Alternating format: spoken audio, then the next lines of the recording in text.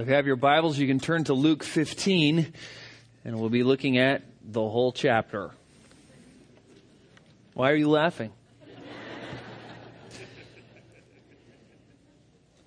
It was September 3rd, 1857, when the SS Central America left the Panamanian port of Colon for New York.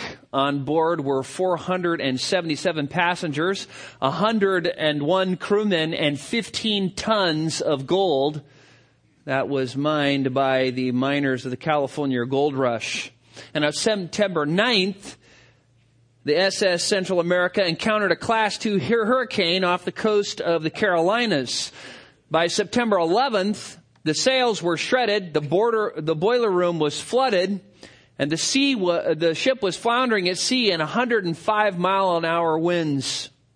The next morning, 2 ships attempted to rescue the Central America.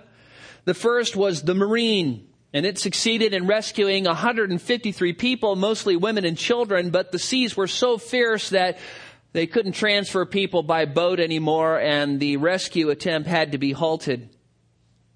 All day the ship floundered, and about 8 p.m. the SS Central America sank to the bottom of the ocean, taking most of her passengers, all of her crew and captain with her. A Norwegian ship, the Ellen, managed to rescue 50 more people from the water, and a week later 3 more people were rescued from one of the Central America's lifeboats. The sea had claimed so many souls and all of that gold. And there it lay on the bottom of the ocean, free for the picking for 130 years. But nobody knew where it was until 1987, when the Columbus America Discovery Group located the lost gold. Among the treasure were tons of freshly minted coins and gold bars and ingots just strewn on the floor of the ocean, still in perfect condition, being gold. They didn't corrode or get crusty. One of the gold bars was named Eureka, weighing 933 ounces, 80 pounds of pure gold that sold for $8 million. Now, when you hear a story like that, you think, man, I wouldn't mind a bar like that. But the question is when we think about a story like this, does our mind gravitate towards the gold or the people? Which is more valuable to you, the people or the gold? And you hear a story like this, you may say to yourself, well, those people are dead, they're gone. I don't know any of them. They're gone, the gold remains, and so why not get the gold?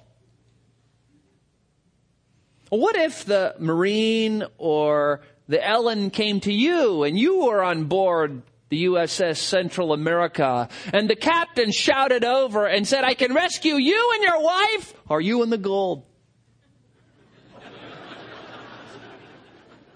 Or I can rescue you and your children, or you and the gold. Or I can rescue you and all of these other passengers, these strangers that you don't know who are standing by, watching, listening to see how you're going to reply, or the gold. Which one would you choose? The people or the gold? The fact is, all of those people who went down with the Central America are still alive. Their souls are still alive. They all continue to exist consciously in either heaven or hell. For 150 years, they have been absent from their bodies, but their souls, their spirits, will never die. And the world looks at them as dead and gone, and it values the gold more than them. Yet in the end, the gold is going to perish. The earth and its works will be burnt up. And you know what's going to remain? The souls of men and women and children. And they're all going to be in one of two places, heaven or hell. The greatest treasure on earth are the souls of men. People's souls are the great treasure. Not diamonds, not rubies, not emeralds, not gold, but people. People are priceless because they are created in the image of God, because they have eternal souls, because Christ died for them, paid the ultimate price for them. God, being a man, gave himself up on a cross for them, which elevates their value far beyond all calculation. Satan, of course, however, does not value people. He has been a murderer from the beginning. He would just as soon we pitch people and keep the stuff. We have a world today where every year 42 million babies are slaughtered. Most because the people don't want them and they're an inconvenience. That's 115,000 per day. We have people today who would kill a person to get a drug fix for a handful of cash because somebody made them angry. And our first impulse may be to think, oh, there's a lot of wicked people in the world. That is so terrible. That is so gruesome. That is so wrong. But what would you say to somebody who has what those people need to be rescued, those sinners, has the solution, has the cure for their souls, for their eternal souls, and yet won't give it to them? What do you say to those people? Jesus, speaking of the end times in Matthew 24:12, says, because lawlessness is increased, most people's love will grow cold. And you know what? These are those times. And you know what? Love has grown cold. People are more greedy, more selfish, more concerned about their stuff, their comfort, their momentary pleasures than they are with the souls of men.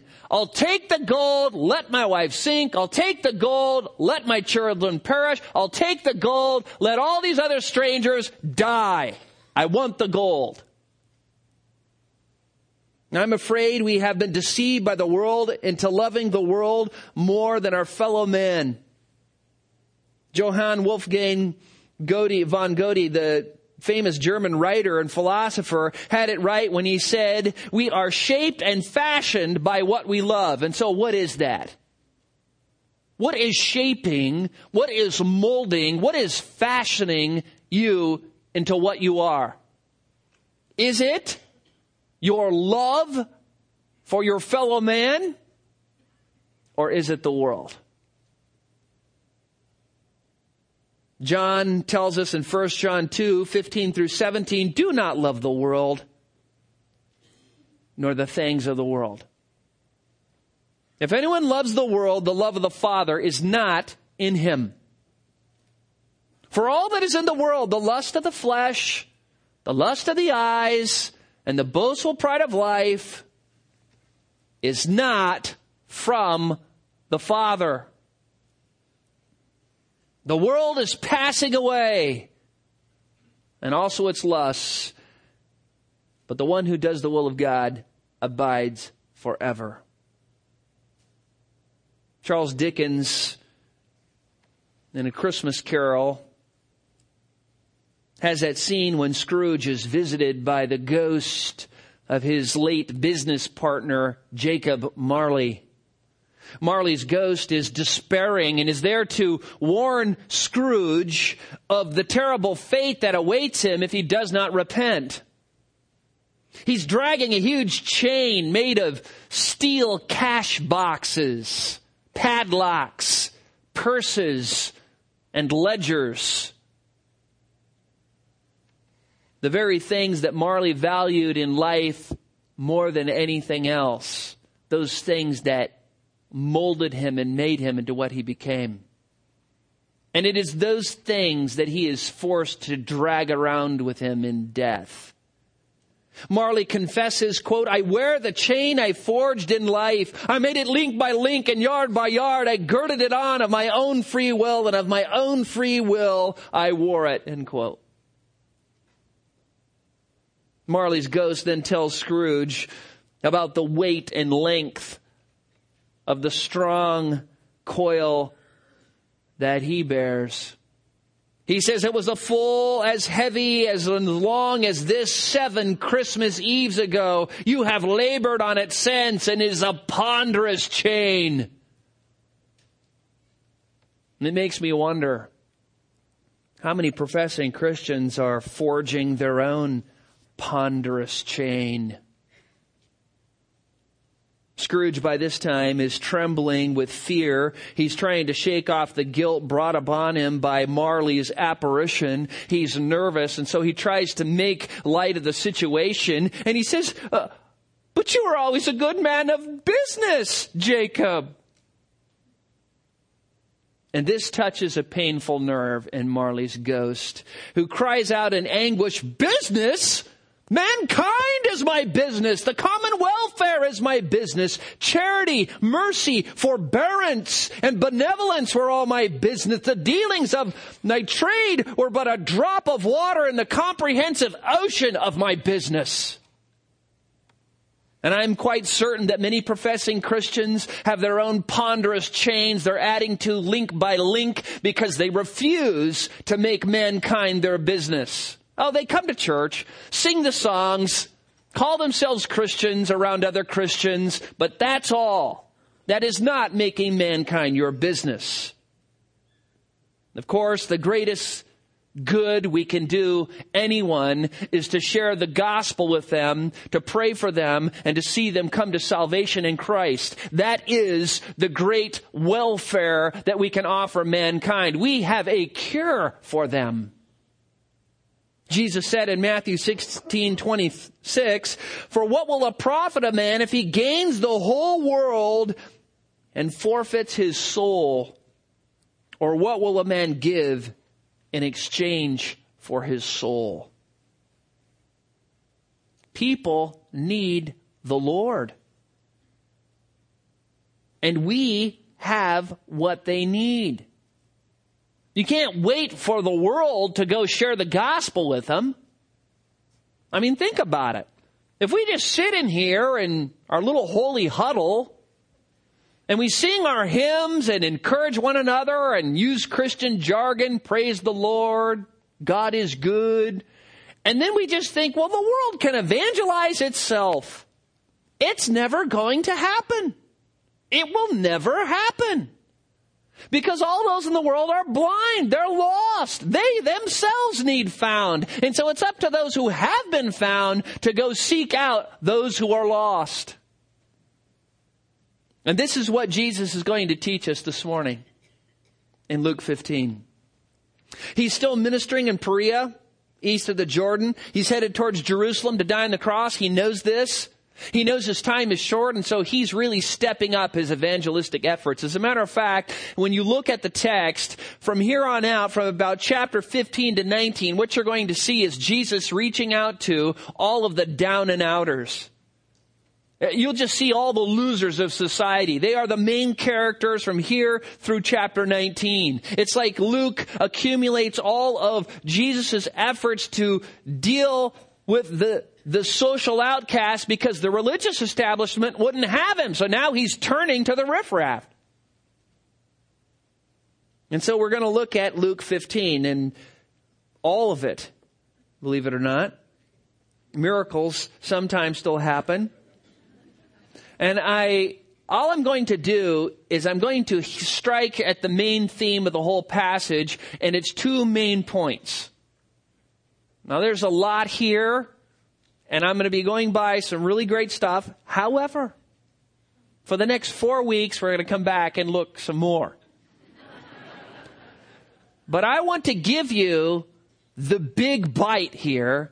I want to give you the whole picture because it's going to drop on you like an 80-pound brick of gold. It's crushing and it's good. It will soften your heart and it will shock you. It is so forceful that to break it up into pieces is a shame, so I'm not going to. I'm going to hit you with the whole thing, and then I'm going to break it up into pieces. So look at verse 1 of Luke 15.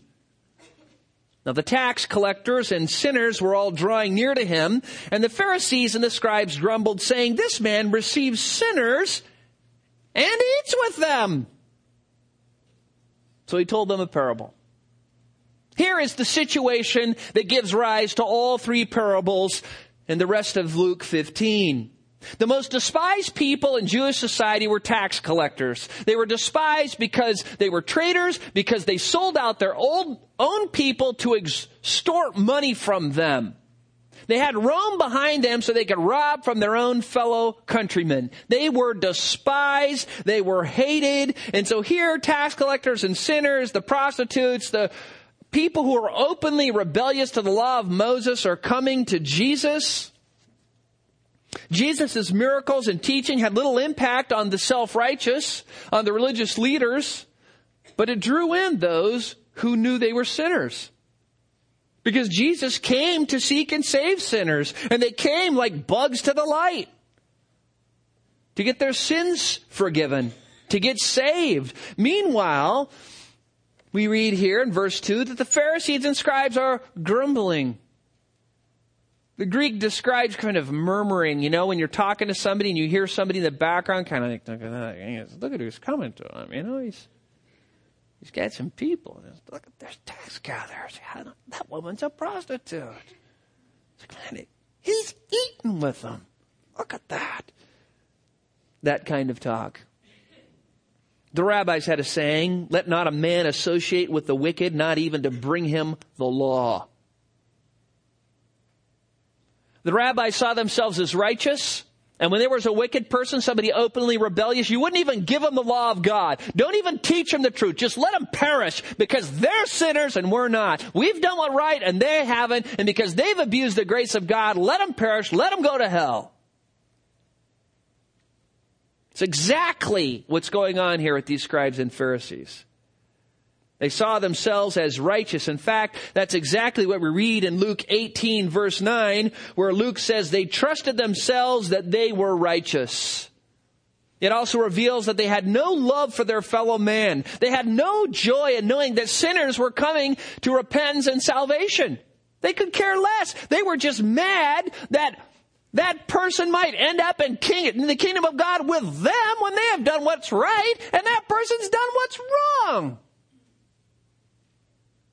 And each parable teaches the same basic lesson.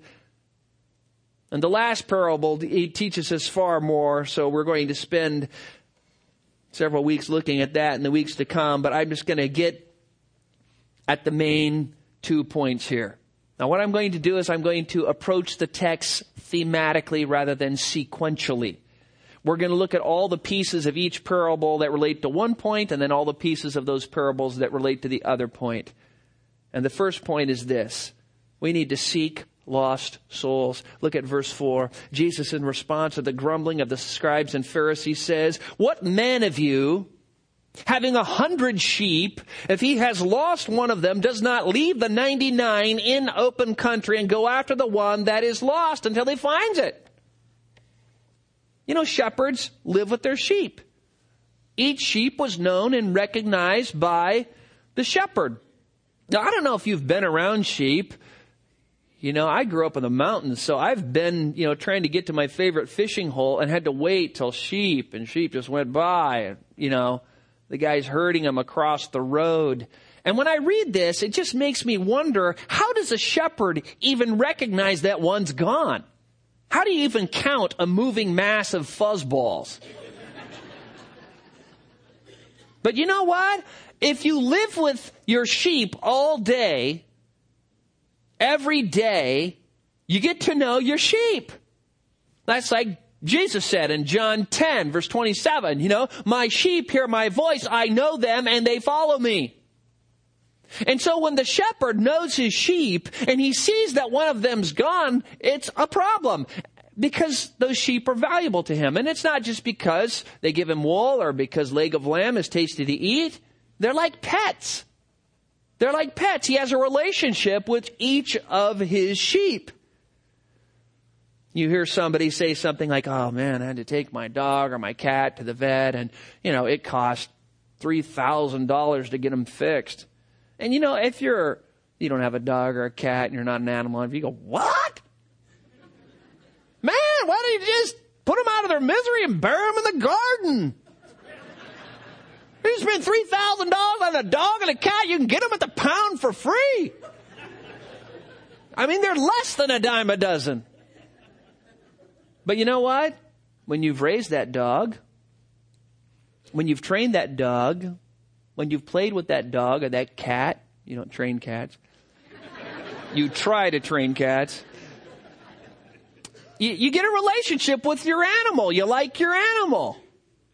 And so when the animal gets sick, then $3,000, though painful, is reasonable. Why? Because the animal is valuable to you, because you've invested all of that time, all of that resource, all of that energy into it and have a relationship with it. And so it is with the shepherd here. The shepherd loses one of his sheep. And so he leaves the 99 and goes looking for it so he can bring it back. And of course, Jesus represents the shepherd. The sheep represent sinners, not believers, as is sometimes the case, but just sinners. If Jesus were to shun sinners, he would be seeking to save his own reputation and save face before the religious leaders. But he's not there to save himself. He's there to save sinners, to seek and save that which is lost. Look at verse 8. Where we encounter the beginning of the second parable. Or what woman having 10 silver coins, if she loses one coin, does not light a lamp and sweep the house and seek diligently until she finds it? Unlike sheep, coins don't lose themselves. Sheep wander off by themselves. Coins are lost by neglect. Jesus here is stressing the need to seek what is valuable and lost. Both sheep and coins are valuable. The woman obviously is poor. She lives in a house with a dirt floor. And the coin here, the silver coin, is a drachma, an entire day's wages. And if you're really poor, that's a lot of money. Now, houses at that time didn't have usually windows. The houses of the poor, bigger houses did, but little houses didn't. They were basically just a dark box with a door on it. And so the woman has dropped her coin. It's hit the dirt, the dust on the floor, and it's disappeared. And now she can't find it. So she lights a lamp and gets out her broom and she carefully sweeps the floor until she finds her coin. And when she does, she's excited. And she calls all of her women friends in because she has found it. We'll see that in a minute. But the parallels here are pretty close, aren't they? You've got something that's valuable, something that's lost, and something that's sought after. Now, for the last parable, look at verse 11. And he said, there was a man who had 2 sons, and the younger of them said to his father, Father, give me my share of the property that is coming to me. The younger of the 2 sons is greedy. He's your typical young man who wants to go out and do what he wants to do. He doesn't want his dad telling him what to do. He doesn't want to be living at home anymore. Whatever that was. There's noises coming up here from the speakers. He doesn't want to be at home. He doesn't want to be under the thumb of his father. So he says, I want my inheritance now. And we can't even go into all the details, but it's so bad. This is such a huge insult to the father. Look at the middle of verse 12. And he divided his property between them. Not many days later, the younger man gathered all that he had and took a journey into a far country. And there he squandered his property in reckless living. The younger son, now with cash in hand, says, I'm out of here, Dad. Well, where are you going, son? I don't know, but I'm out of here. And he takes off. He takes off to squander on sinful, indulgent things what his father has worked a lifetime to accumulate. And it is this point the son is lost. His father doesn't even know where he's at. He's in a different country. He's insulted his father. He's shamed his father. He's departed from tradition. He's disobeyed the laws of Moses. He's disobeyed the traditions of the Jews.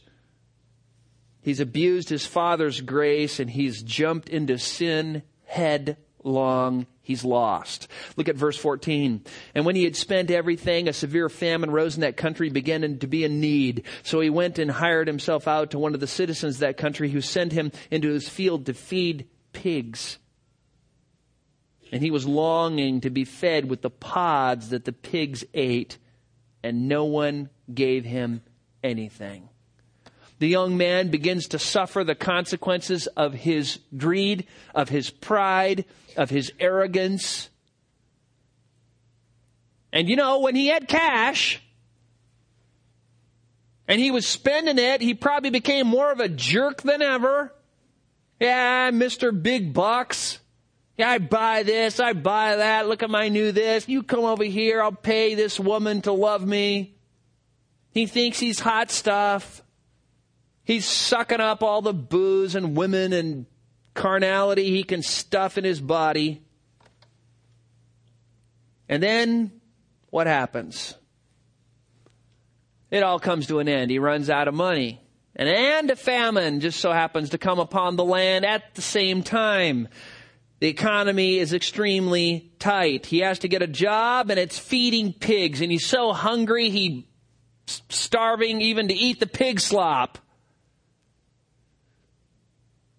Jesus says no one gave him anything. Why? Because he was a loser. And he became more of a loser as soon as he got what he wanted. He didn't have any friends. The only friends he had when he had money were freeloaders who put up with his arrogance and pride so they could leech off his money. And now his money's gone. They've abandoned him and he's alone. Lost as he can be, living in a foreign country, penniless, friendless, defiled by unclean pigs. The young man is at the bottom, but then, by the grace of God, snaps out of it. He snaps out of his proud, self-destructive attitude, and his mind runs home to his father, and he thinks, my father really loves me. Not these friends I've bought, but my father is the one who really loves me. And you may be thinking, you may have somebody that you're thinking of right now, some prodigal in your life. How do you reach them when they're gone? You don't even know where they're at, maybe. Well, you can always pray for them. If you know where they're at, you can email them, write them a letter, give them a phone call. Pray that they come to their senses. In all three parables, the sheep, the coin, and the son are all lost. In all three parables, the sheep, the coin, and the son all have value. In all three parables, the sheep, the coin, and the son are looked for to be found. And the lesson to learn here is this. Because all are born into this world lost, and all have value because they're created in the image of God, because they have eternal souls, and because Christ died for them, we need to, as Christians, value the souls of lost men. Now, sometimes, you see these people, and you can kind of despise them because they just are entrenched in sin. Maybe you find somebody, you run into somebody who's just, got tattoos everywhere and a weird haircut and, eyebrow posts and tongue things. And, they're just, looks like somebody shot them with ear piercings. I don't know. They're just glistening with body owies, And they dress weird and it's black or whatever. And you look at that and you just think, man, what is wrong with that person? You know what's wrong with that person? The same thing that was wrong with you before you came to Christ, before you were sought and found. And if it were not for the grace of God, you'd be sitting there probably with them. Sometimes we can despise those people who are entrenched in sin, who are mean, the mean boss, the mean neighbor, the mean coworker, the one with the foul mouth, the one who just plunges himself into sin and loves those things God hates, and we can just want to shun them. Because after all, look at them. They're disgusting. You know what they are? They're just what all of us are, apart from the grace of God. And we have what they need. We have what they need. And so we need to take the words of Marley's Ghost, the whole theme of what Dickens was trying to create through that story, and make the welfare of mankind our business. You may be a banker, you may be a housewife, you may be a truck driver. It doesn't matter what you are. Mankind needs to be your business. Sure, your job is so you can pay rent and buy food and drive your car. That's fine. But your boss may need the Lord. Your coworker may need the Lord. Your money can be used for the ministry. Your life is the way it is so you can be in the world, not of the world, and have an impact for Christ. And if you've been deceived and deluded by the world, and usually it happens by degrees, and soon your love of your fellow man is grown cold. If you'd take the gold and let your wife or children or neighbors perish, you might be thinking, well, what can I do?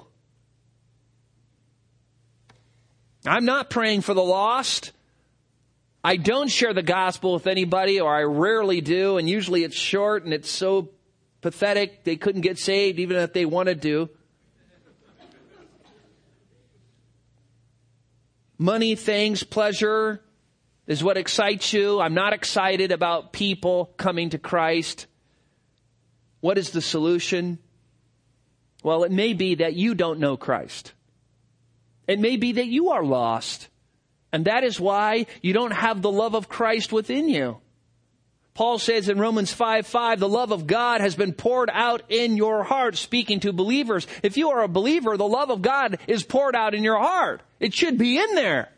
Granted, we may reject it, we may ignore it, but it's in there. But if you don't know Christ, you don't have it in there, and you don't really care, because you know what? You're living for the world. I mean, you may come to church, you may call yourself a Christian, but that doesn't make mankind your welfare. You may sing hymns. That doesn't make mankind your business.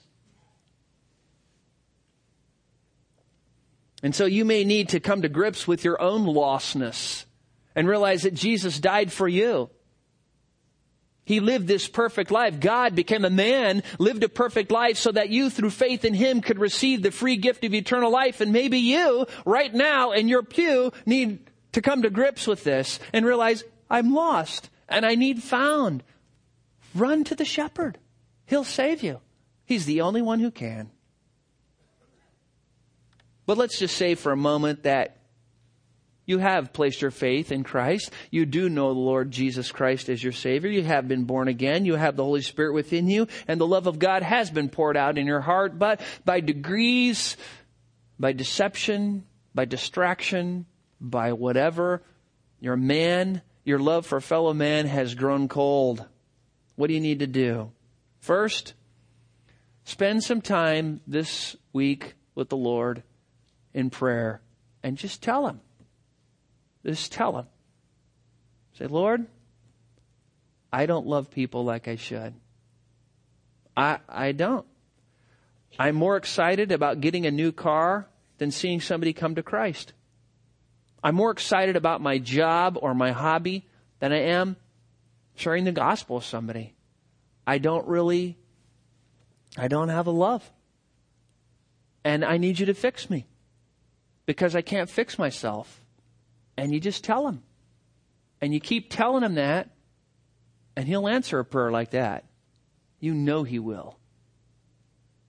Second, work at increasing the value of your fellow man in your heart. Get a love for people. Now, here's a little paradox. Because if you don't have a love for people, it's hard to get a love for people. Now, remember why the shepherd loves his sheep? Because he spends time with them. Because he invests energy and resources, has a relationship with them. You want to get a love for people? Then get out there, get outside of your comfort zone for the Lord, for their souls. Tell them about Jesus. Yes, you may lose some friends. Yes, you may be scoffed at. Yes, you may be rejected. Yes, people may think you're weird or you've lost your head and one of those weird Jesus freaks. But hey, we're supposed to be. That's what we're called to be. Like Christ, who offended multitudes. And when you invest in something, then you care about it more. You know, if you don't have any money invested in the stock market, why look at all those little numbers in the newspaper? I mean, what do they mean? But you know, if you put $1,000 down on some little penny stock, all of a sudden, that one little number means something to you, doesn't it? You put $10,000 down every week, you're looking to see how your money's doing. You put $1 million down, you're looking at the paper 3 times a day to make sure that your investment is being taken care of. Well, if you start sharing your faith, start praying for people, start strategizing how to get people to Christ, you know what's going to happen? You're going to care. You're going to care more and more. And the harder you try, the more you're going to care. Why? Because you've had more invested. You know, there's times when God just plops somebody down into your lap who says, what must I do to be saved? You know, it's kind of a T-ball. You know, God puts them on the little stick, and then he puts the gospel bat in your hand, and then he says, swing. And you say, well, you need to believe in Jesus, who died on the cross for sins and was buried and the person says, okay. And they break down and they say, what do I need to do? I say, I guess I'll pray with you. And then they come to Christ. And you know what? It's exciting. It's thrilling, and you're going to have some joy over that. But not anywhere like the joy if you're out there day after day being rejected. Day after day talking to people. And it seems like you've talked to 1,000 people and no one has come to Christ. And you keep thinking, man, Lord, where is this field that is white with harvest? I can't even find a single grain of wheat. And then, all of a sudden, you're going to talk to somebody and tears are going to start coming down their face. And they're going to say, I need that. And you're going to go, oh! And you're going to talk to them and you're going to tell everybody you know, I talked to this guy and he came to Christ. Or talked to this woman and she accepted Christ. And you're going to rejoice. Why? Because you've invested much. But you know what? If you're more concerned about your plasma TV and your car and your hobby, I'm telling you, when somebody comes to Christ, like, oh, good. You'll be just like the scribes and the Pharisees. No love for your fellow man. Second thing we learn from this text, look at verse 5. We need to rejoice when sinners are found. Here we see the response of the shepherd who finds a lost sheep. And when he has found it, he lays it on his shoulders, this lost sheep, rejoicing. And he comes home. He calls together his friends and his neighbors, saying, rejoice with me, for I have found my sheep that was lost. And they're like, great. We're so glad you lost your sheep. And they might even like sheep, but they're glad for the guy. They're thinking, great. But if they were fellow shepherds, they'd be more glad. They would be more glad because they go, oh yeah, I'm so glad you found that little 3-legged sheep. That one that we've been nurturing and giving so much attention to. That is great. And then comes the punchline of the parable. Look at verse 7. Just so, I tell you, there will be more joy in heaven over one sinner who repents. And just stop there. Notice here, there's joy in heaven over sinners who are, who's in heaven? Jesus? saints, believers who have died and gone to heaven, and angels. There's joy. They're up there going, oh yeah, someone came to Christ. And here Jesus reveals the meaning of the parable. The lost sheep represent the lost sinners. Finding the lost sheep represents the lost soul come to repentance and faith in Christ. And Jesus goes on to make a contrast between the rejoicing that occurs over the lost sheep that is found, that is rejoicing in heaven, and another group. Look at verse 7 again in the middle. Then over 99 righteous persons that need no repentance. Now, who do you think these 99 people are who need no repentance? Really should be 99 people who think they need no repentance. Notice that in verse 4, the shepherd leaves the 99 to go fetch the one that's lost. Who's that? The scribes and the Pharisees, and anyone who doesn't have love for their fellow man. Anyone who values themselves or the things of the world above their fellow man.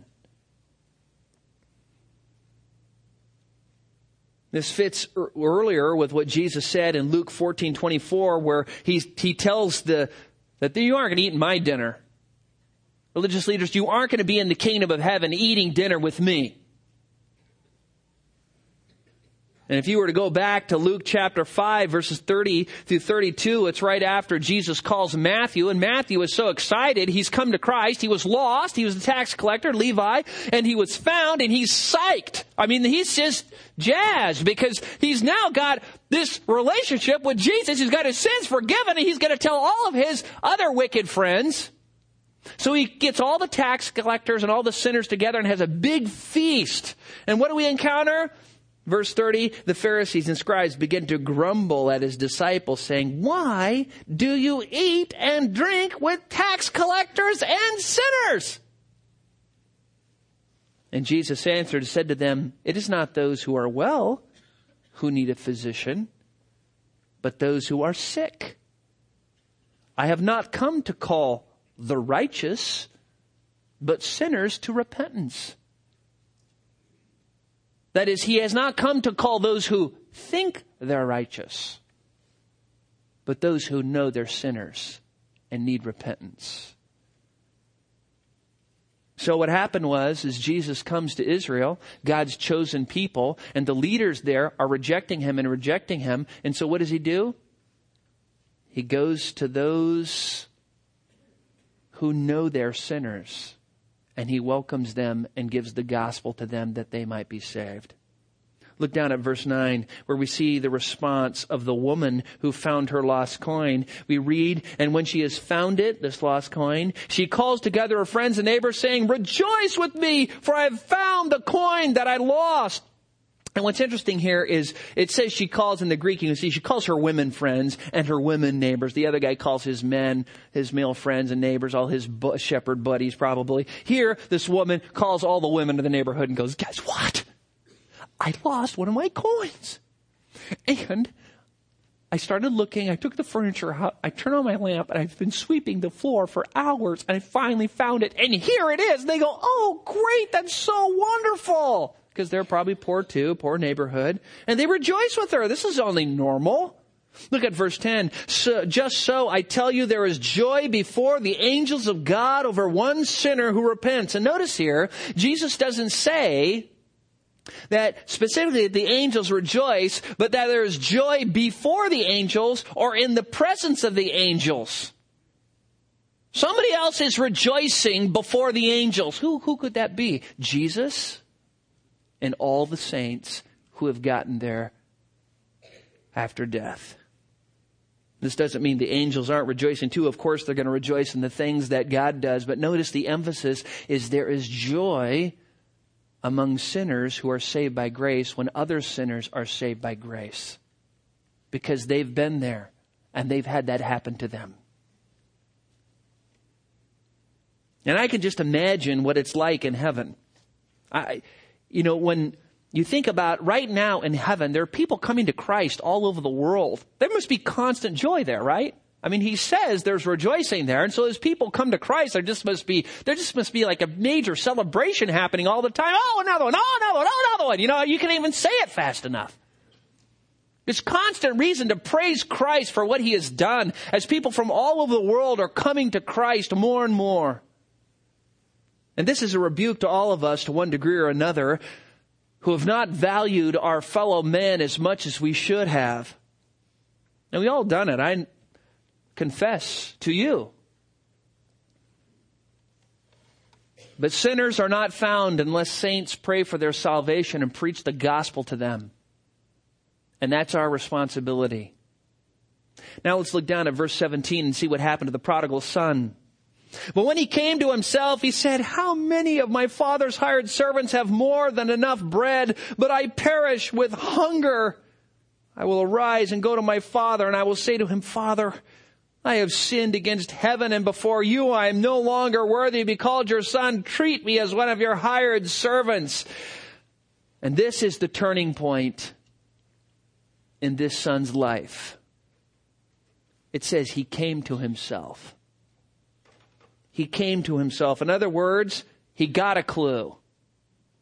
He realized his folly. He realized he blew it. He realized he sinned against his father. He was stupid the way he handled his inheritance, that he was just a mess up. And this is called repentance. He had a change of mind about the way he was living, about his sinful lifestyle, that it was wrong, and then he turned back to his father. Repentance is to have a change of mind away from sin and towards Christ. Look at verse 20.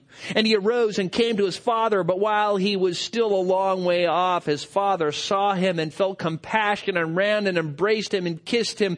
And his son said to him, Father, I have sinned against heaven and before you. I am no longer worthy to be called your son. And there are so many great things here. It's going to take us 4 weeks to unpack them. But I'm telling you, this is major good.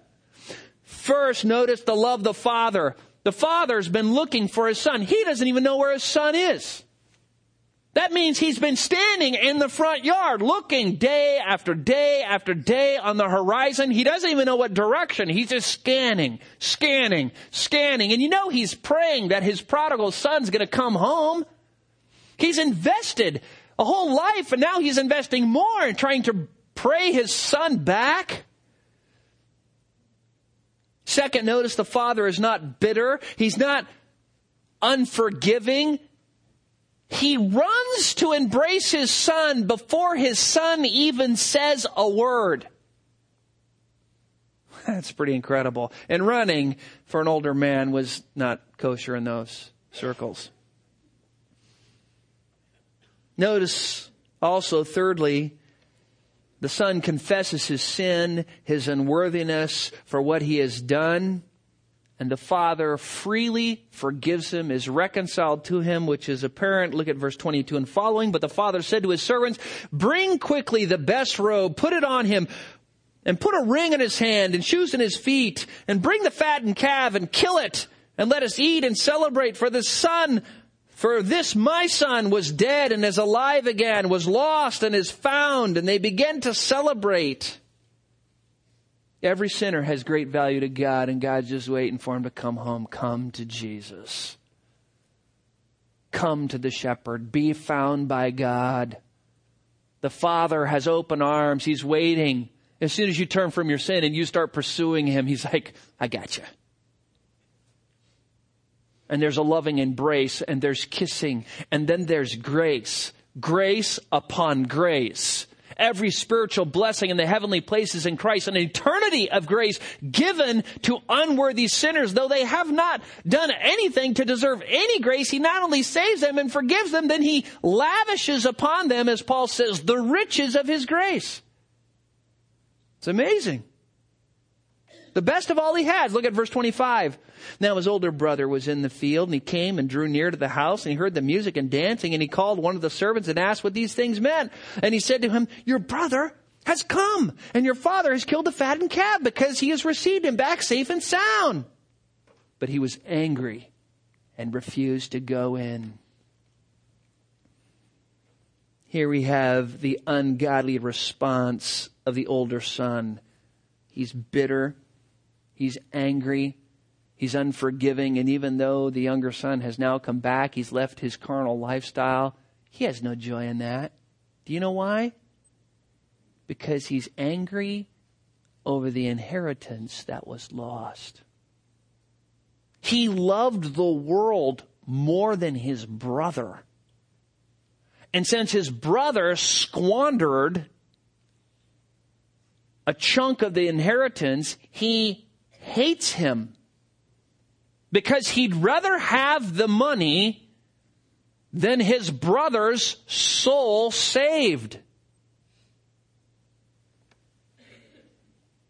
He was like the scribes and the Pharisees and represents the scribes and Pharisees and all those who love themselves and the world more than the souls of men. Look at the middle of verse 28. His father came out and entreated him, but he answered his father, "Look, these many years I have served you. I have never disobeyed your command. You have never given me," and now he uses a young goat instead of even a calf. He's even a young goat, "that I might celebrate with my friends." Now let me ask you this. Do you really think that older son never disobeyed? Did you ever have any of you have any kids who never disobeyed? What's his problem? He's deluded about what? Just how righteous he is. He's blind to his own sin and his own rebellion. He's envious that this forgiven son has been welcomed and given grace upon grace. He wishes his father had not received his wayward brother back. Look at verse 30. "But when this son of yours came, who has devoured your property with prostitutes, you killed the fattened calf for him." What? And notice, he won't even call him his brother. "This son of yours." I've had people in counseling, couples who are,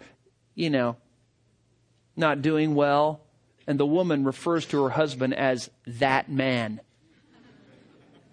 And the husband refers to his wife as that woman. Not my wife or her first name, but, that woman. Use the far demonstrative.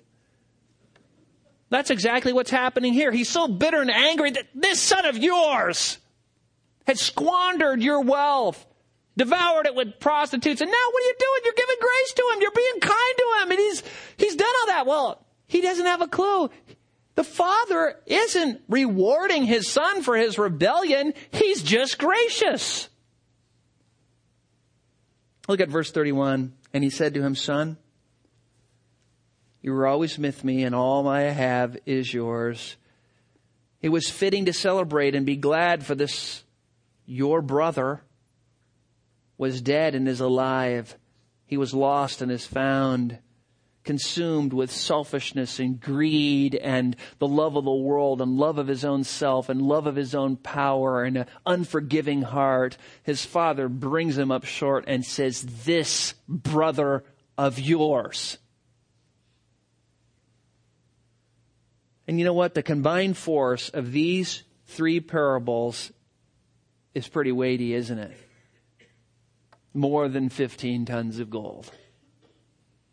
And they tell us that we need to seek those who are lost and perishing and make the welfare, the eternal welfare of mankind our business, because we're Christians and we're followers of Christ.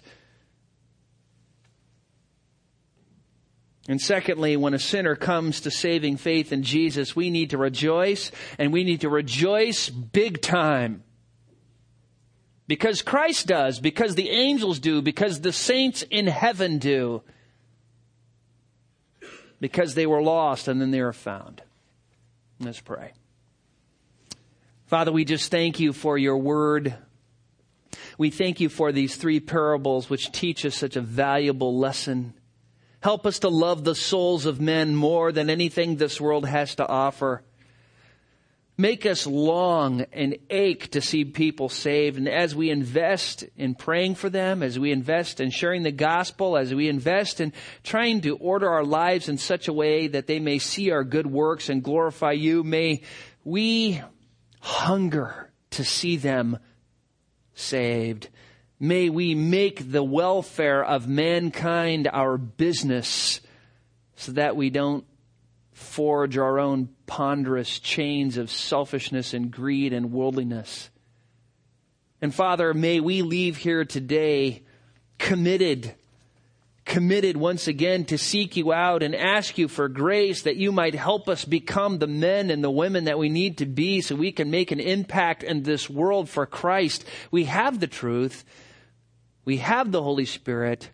We have the love of God poured out in our hearts. We know we have no excuse, but Father, we still need more help. Help us, we pray, that we might be children, sons, daughters who give you glory. We pray this in Jesus' name. Amen.